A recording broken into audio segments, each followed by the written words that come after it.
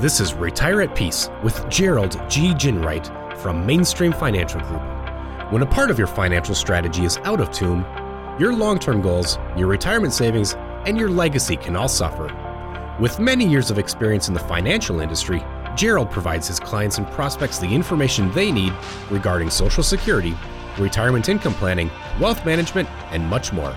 Listen in as we address your financial concerns and provide helpful solutions to put you on the path to achieving your retirement goals. And now, here is Retire at Peace with Gerald G. Ginwright. Hello and welcome back to Retire at Peace. This is Gerald G. Ginwright with Mainstream Financial Group. If you'd like more information about today's show, give us a call at 888-324-0589 or visit us online at retireatpeacepodcast.com. And while at my website, click on the radio page and check out our past shows and subscribe on Apple Podcast, Google Play, or Spotify. During the last year, when many people have been working from home, reducing their trips out and about, and helping their children and grandchildren adapt to virtual learning, guess what? Time has become a funny thing. Hours and days have for some blended together. But you know who's been taking a very good look at that and looking closely at the calendar? The IRS. During today's show, we're going to discuss some potential tax breaks for two important groups of people, those in their 50s and 60s, and the self-employed. Let's start by looking at some potential tax breaks for folks in their 50s and 60s. A recent U.S. News and World Report article, 10 Tax Breaks for People Over 50, has some real terrific information. While your 50s and 60s may mean you are moving a little slower than you were in your 20s, the good news is there are some very real financial advantages to being in that bracket. As the article notes, once you turn 50, and especially when you hit 65, you may get a larger standard deduction, and you may potentially earn more before you even have to file a tax return. Additionally, if you're older than 50, you may be able to defer taxes or perhaps avoid them altogether.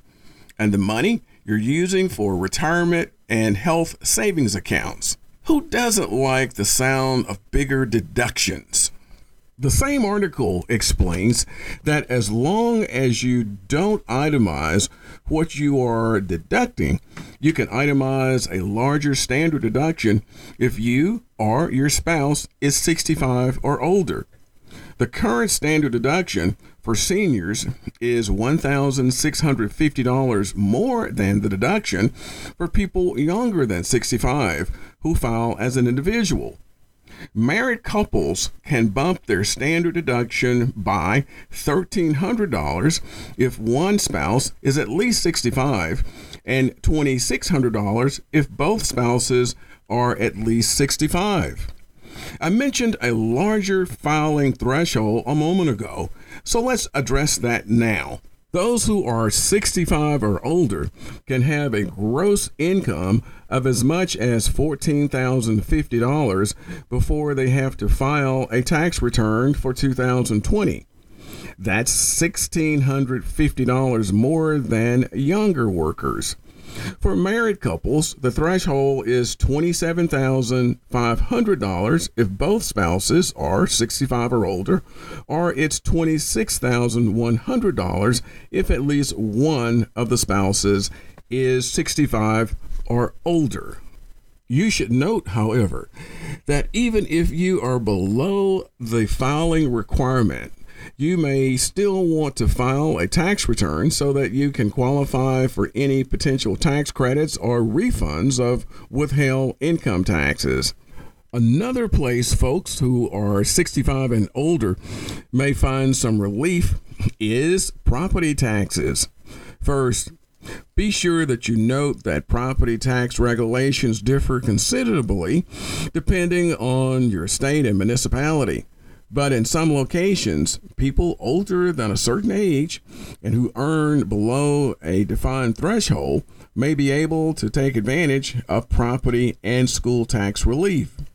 Be sure to carefully research the property and school tax district taxes in your community to make sure you're taking advantage of all of the potential tax breaks. It may mean you have to fill out some extra paperwork, but it'll be worth it if you can save a few bucks on your taxes. We've talked a lot about tax breaks for people who are 65 or older, but there are also some potential tax strategies for people younger than that.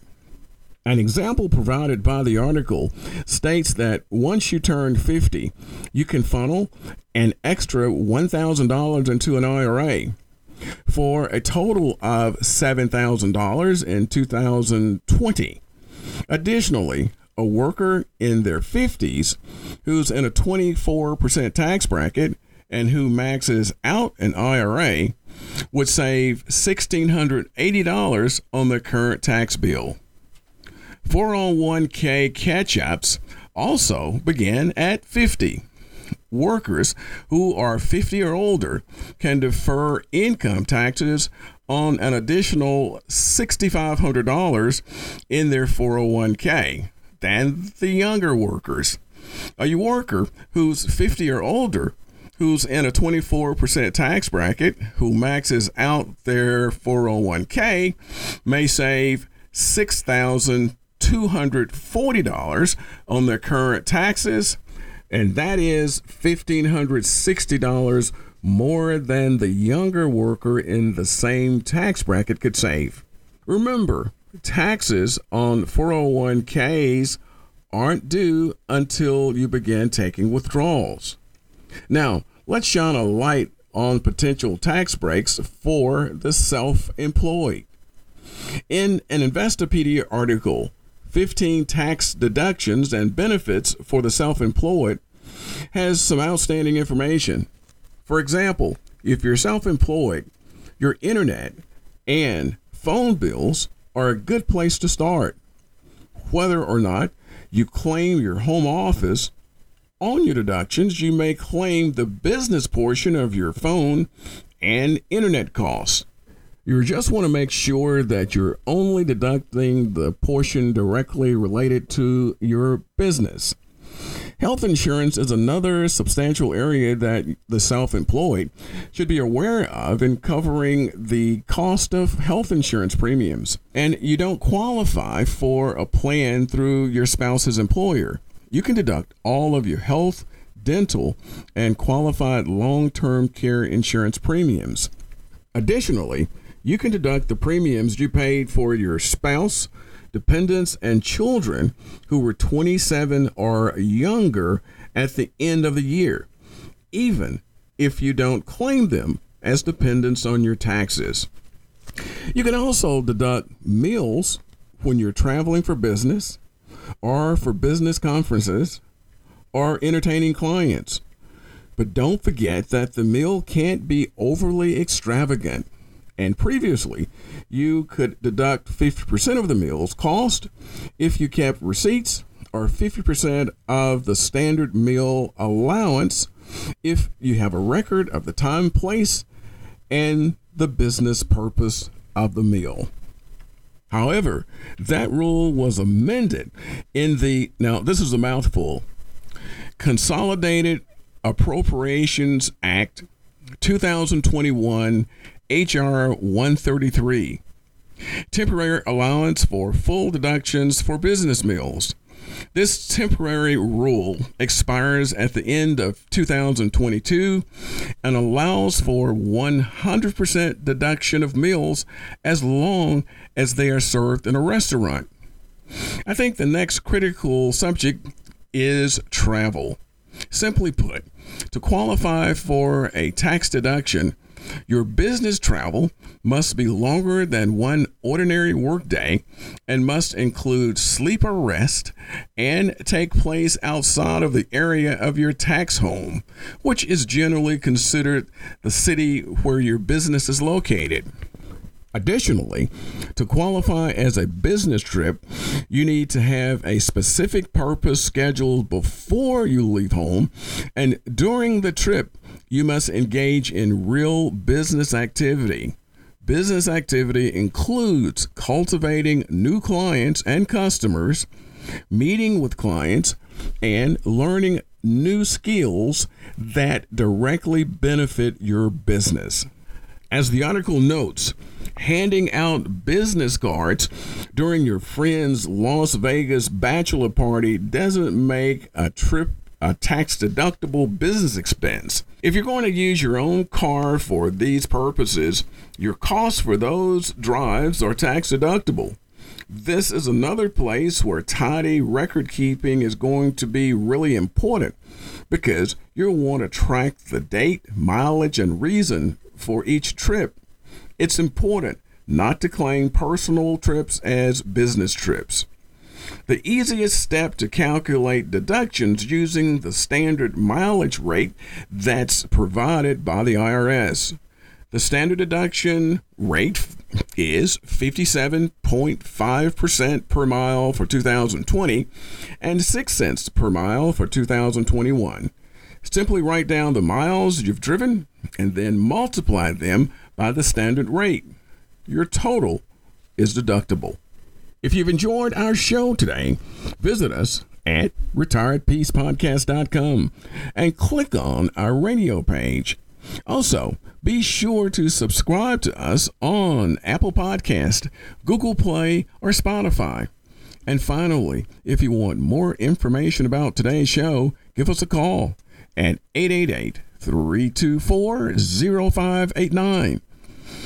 Thanks for listening. And until next week, this is Gerald G. Ginwright. Thank you for listening to Retire at Peace. Don't pay too much for taxes or retire without a sound retirement plan. For more information, please contact Gerald G. Ginwright at Mainstream Financial Group. Call 205-324-0589 or visit them online at retireatpeacepodcast.com.